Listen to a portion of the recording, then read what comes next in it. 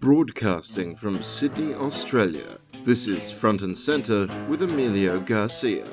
Brought to you by theunshackled.net. El Che Guevara, the homophobic and racist murderer that has become a beacon for the anti-racism gay rights youth that honor him with t-shirts with 145% profit margins sold by capitalist companies. In this sense, El Che is more a symbol of irony than a symbol of rebellion and communism.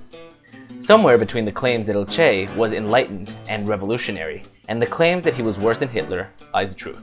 We'll be exploring that truth today on Front and Center. Hello and welcome to Front and Center. I'm Emilio Garcia. Thank you so much for being with us. On today's episode, we're talking about El Che Guevara and how so many, especially in our youth, see him as a symbol of hope. Now, this being a centrist podcast, my aim is generally to show both sides of the coin. But sometimes there are certain subjects that are objectionable, and it's hard to show the positive side of something. And a murderous psychopath, such as El Che Guevara, seems to be one of those subjects.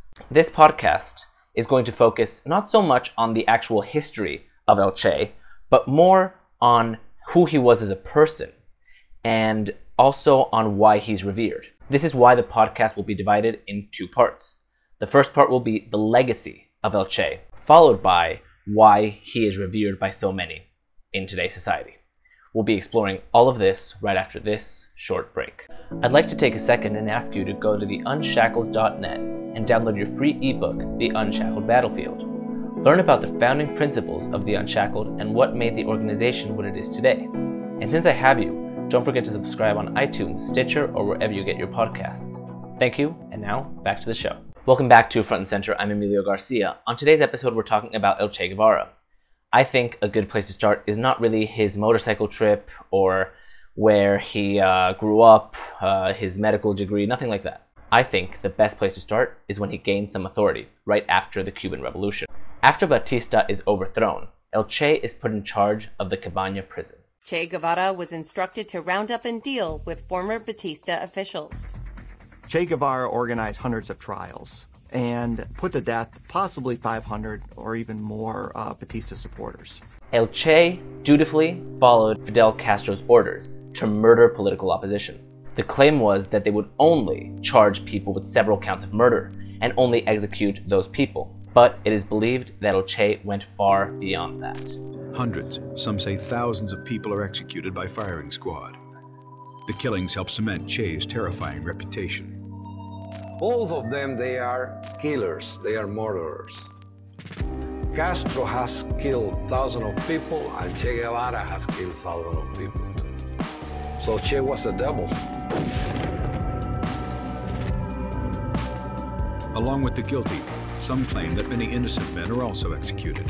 This, however, was not El Che's most destructive moment. When he was promoted to relevant political status, El Che, alongside Fidel Castro, turned Cuba into a brutal dictatorship. Fidel Castro took power, promising to hold free elections and that he would not seize any property or means of production.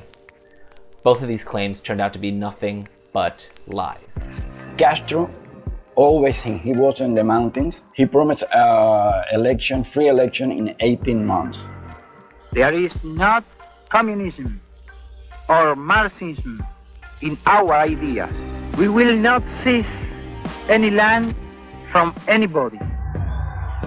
Yet on February 16th, just 2 months after the rebels' victory, Fidel Castro was sworn in as prime minister, and the elections never take place.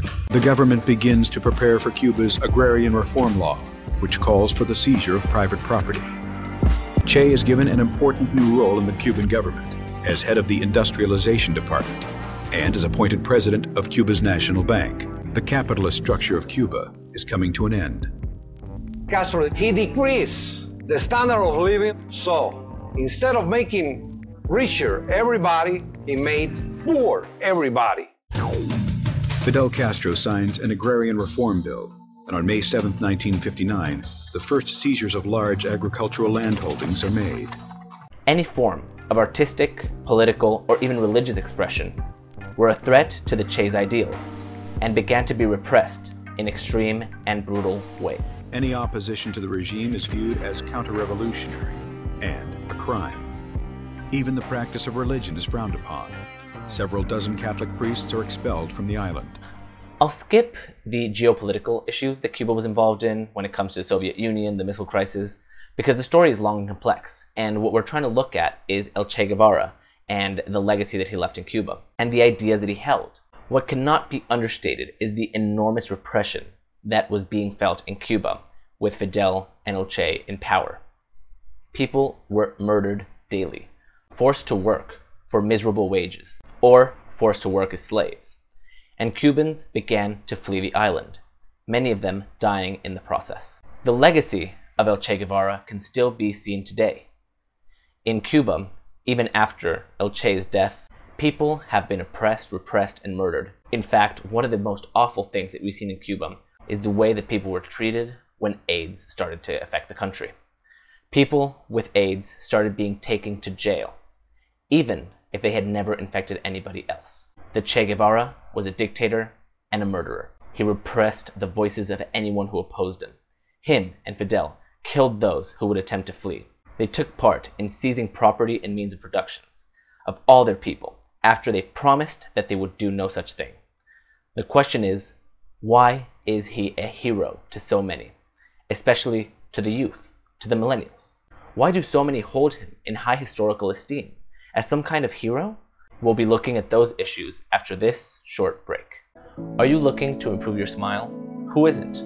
A bright white set of teeth is something many covet, but few have. Now you can be one of those few with Hackner Cruise's activated charcoal tooth whitening powder. Made from premium bamboo and 100% natural ingredients, you'll see a whiter, brighter smile in as few as 2 days. Find out why the ancient Chinese called activated charcoal the Black Diamond today at hacknercruise.com. Again, that's hacknercruz.com. Thanks, and now back to the show. Welcome back to Front and Center. I'm Emilio Garcia. We just went over a brief overview of Che's work in Cuba, not at a geopolitical scale, but when it relates to how he treated the people of Cuba. Now, anyone that would take an objective view at Che's histories and attitudes would probably have less than a favorable view of him, but many still revere him as some kind of hero. So what do you think about this guy? Che Guevara? Yeah. What do I think about him? Yeah. I mean, I like him, but I don't know everything about him. He's been labeled as a homophobe, as someone who hated blacks, despite the fact that he stood up for black Americans and the Black Panthers and people like that, and the civil rights movement. His actions were never out of hate or a lust for power, as it has been suggested by his detractors, but from love for the world's people and a desperate desire within him to see them freed from the tyranny of dictatorships of the rich. He gave his life for the dispossessed, the exploited. People who defend him seem to be part of what I call the SJW crowd, a group that is defined by the virtuous intention of ending racism, sexism, and homophobia, but are too tragically misinformed and unintelligent to actually achieve anything. Does it seem odd that they would support El Che, especially after the things that he said about black people, including, and I quote, "The blacks, those magnificent examples of the African race who have maintained their racial purity thanks to the lack of an affinity with bathing." And if that's not enough, what about his record with LGBTQ rights? Before the Cuban Revolution, there were indeed strict anti-gay laws in place, but after El Che's rise to power, a massive expansion of those same laws took place. Gays and lesbians were arrested and sent to jail and labor camps. Traits as simple as colorful clothing and long hair on men were enough to tag a person as gay and subsequently to be arrested. I reached out to several Australian-based socialist organizations, including the Socialist Alternative of Melbourne, but received no response. I wanted to get their first-hand view on how they can revere El Che's history. They did not want to come on this podcast for comment. However, some may say that the actions of El Che are less relevant so many years later, and that the idea that a man represents is more important than who he actually was. It's true that a man can be enlightening and inspiration, the idea of a man rather. However, I don't believe that if one day Hitler begins to be a beacon for animals' rights, that as long as he inspires people, we should forget his history. I don't think that that is a safe historical precedent to set in place. When we return, we will dive into the centrist conclusion segment of the program. Stick around.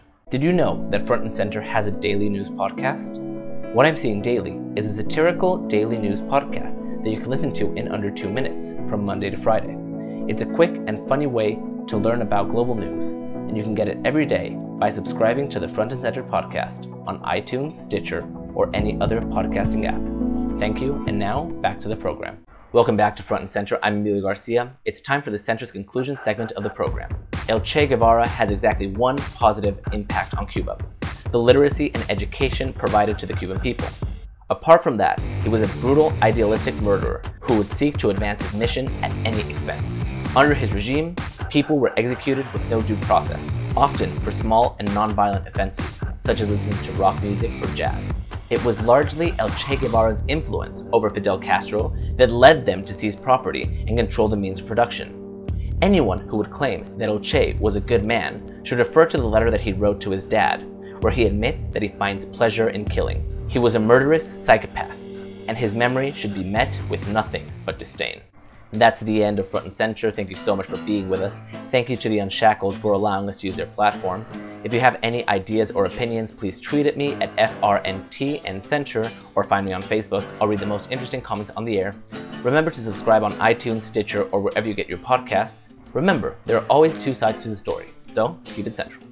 Thanks for tuning in to Front and Center. Please visit frontandcenter.net.au for all the ways to subscribe and follow the show. Don't forget to pick up your free ebook at theunshackledbattlefield.net. And keep checking out theunshackled.net for all the latest news and commentary.